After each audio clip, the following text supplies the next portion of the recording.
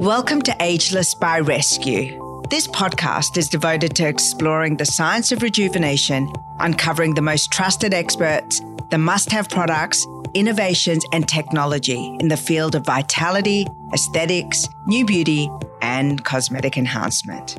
Dr. Vivian Tam is a leading authority in the realm of holistic health and skincare, holding a doctorate in Chinese medicine. With a dedication to skin and hormonal health, she's renowned for her informative seminars across Australia, being the founder of Zilch Formulas, a wellness brand that brings Chinese medicine to beauty routines, and her role as the principal practitioner at Melbourne's Cosmetic Acupuncture Clinic. Dr. Tam's accolades are numerous, with credentials including a bachelor's in applied science in both Chinese medicine and human biology, and as a registered practitioner under the Australian Health Practitioner Regulation Agency and an accredited member of the Australian Acupuncture and Chinese Medicine Association, her insights are both insightful and influential.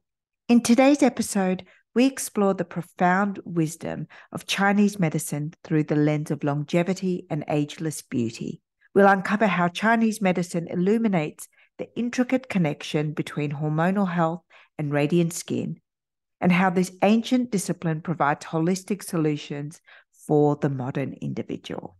From the fascinating interplay between gut health and skin radiance to practical tips for seamlessly integrating Chinese medicine practices into your daily wellness routines. My conversation with Dr. Tam will guide us on an enlightening journey towards inner and outer vibrancy. I'm so pleased to bring you this transformative conversation that may just reshape your understanding of wellness and empower you to embrace the wisdom of an ancient culture. There are lots of things in place in the Chinese culture and in the Mediterranean culture and in Chinese medicine itself that is focused on how can we keep you really well? Because actually, like you said, you do have value. You know, we do see sometimes in society where elderlies are kind of regarded as, oh, you've had your time, you know, and it's not so much that they don't matter, but there's not as much focus on their health and wellness. Yes. You know, after a certain age.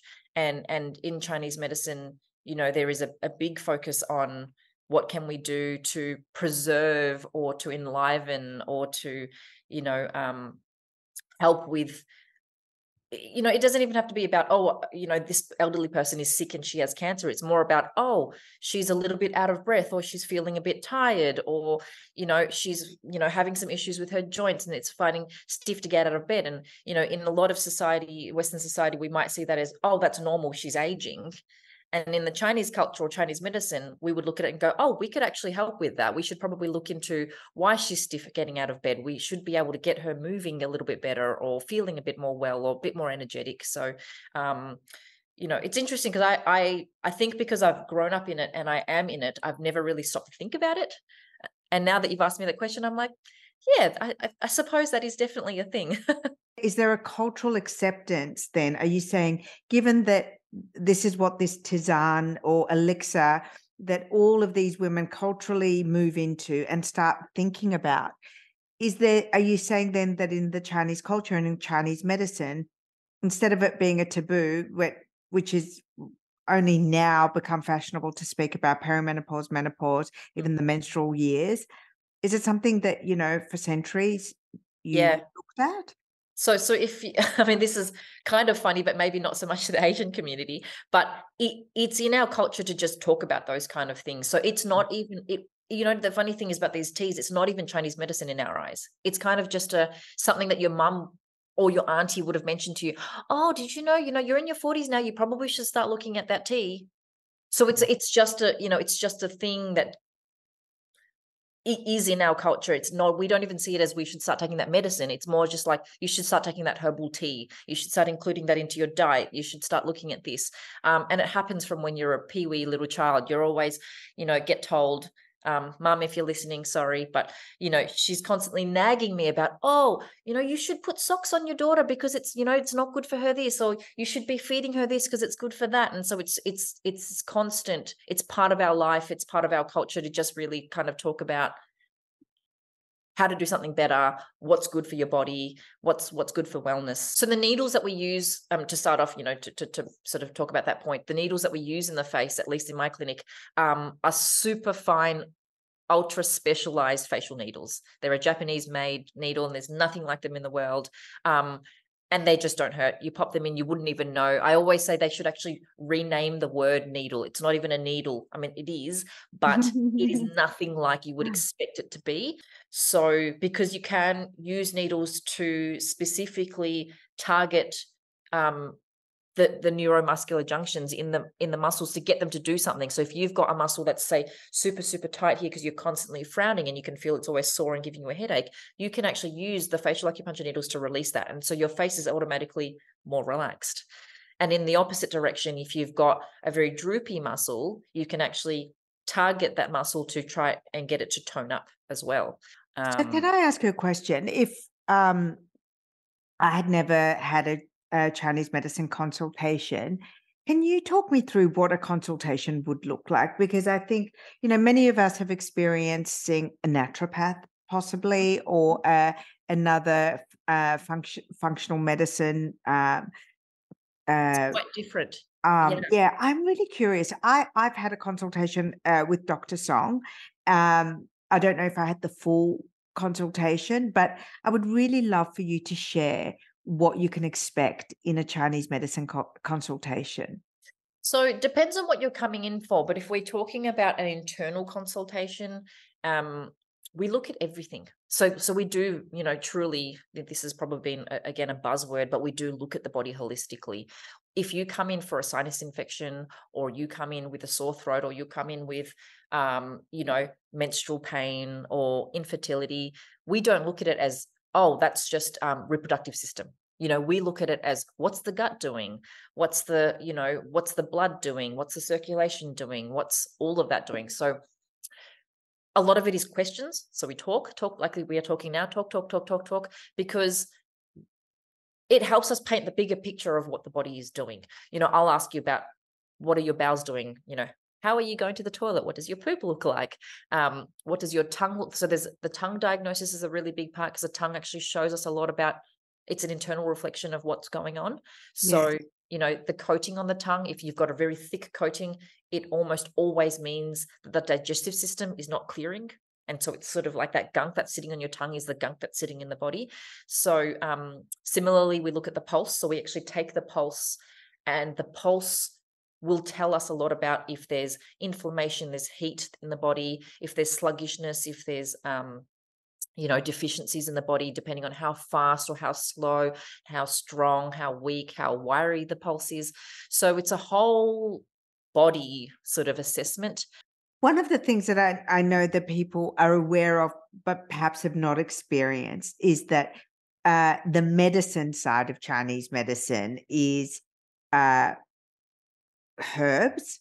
Mhm. And a lot of people know that the herbs are like really bitter. Oh my God, have you had, Not have always, heard but about, yeah. So it's herbs, it's the acupuncture, and are there any other kind of modalities that you use? Yeah, traditionally, not me personally, but Chinese massage is part of it, because they work on the meridians and the acupuncture, channels in the body. So, essentially like acupressure massage, or we Yes. call it tuina.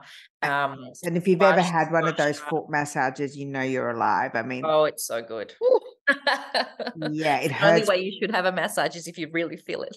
Cupping Exactly. is another one. Cupping is sort of part of TCM as well. So TCM stands for traditional Chinese medicine.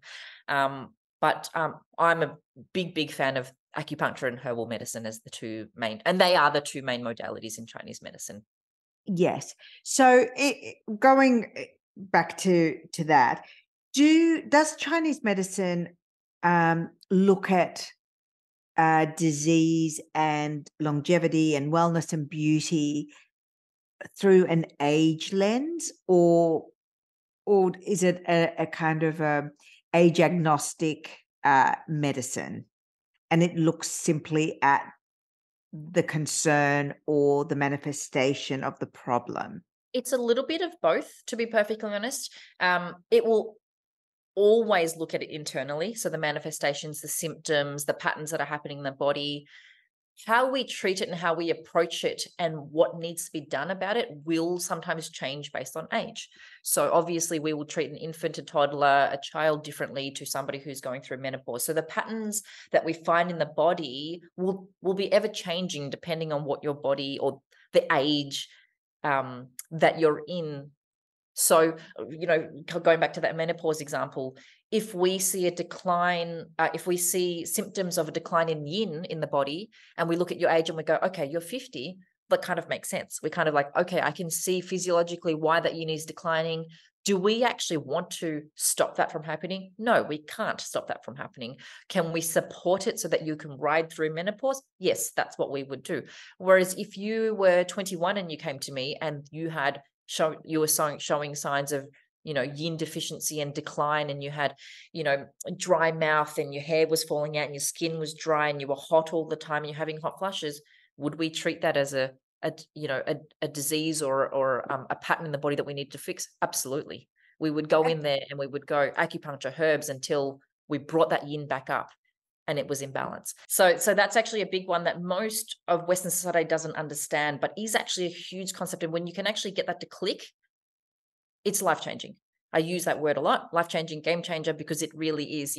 I always use the example of ginger, right? You've got ginger. If you put it in the fridge, if you pick Japanese pickled ginger, if you put that in the fridge and you take it out, it's cold. It's cold to touch, but it is not a cold food. It is a hot food or a warm food because the property of the ginger is still warming. It is a thermogenic food, right? Yes. And similarly to peppermint tea. You make peppermint tea and it's boiling hot to touch, but the property of the peppermint is cooling. So when you drink the hot tea, you still feel cool inside. You got that kind of menthol-y.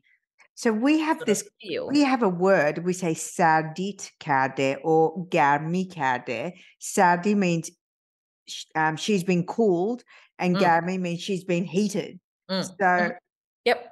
If I say to my mum, I've got a headache, she'll, or I feel a bit lethargic, she'll say, oh, sardit karde, which means your temperature has dropped. Go and eat something, not do something. Go and eat something warming. Yeah. We talk about it as a heatiness. So you might hear that word. Heatiness is in excessive of yang or excessive of heat, which can cause, a plethora of, symptoms and things like that. So that's a really, really big concept in Chinese medicine, and it ties into everything: longevity, beauty, wellness, preventative, medicine, all of that kind of stuff. A huge, if you were to ask me what's the first biggest and easiest tip to change your lifestyle, it is to try. Your body prefers that thermogenic, that warmth, that warm food and that warm state.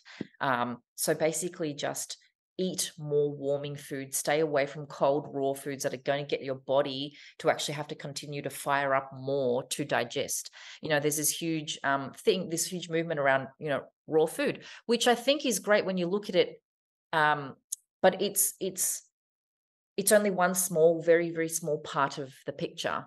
So raw foods, they say, oh, it's got more nutritional content. I can't argue with that. It probably does. And it surely does, But the second part of it is, but how does your body digest that? If you're putting raw foods in your body all the time and your digestive fire, in Chinese medicine, we see it, is constantly having to fire up and work harder. Ageless by Rescue is brought to you by Rescue Me Academy, Reignite Your Relationship course. Love your relationship but miss the early days? You're not alone. This course will teach you how to identify your issues, stop the fighting, find what you need to be happy, re-spark intimacy, and keep the lines of communication open. Join us at rescuemeacademy.com.au to learn more about the program and to download your first free lesson.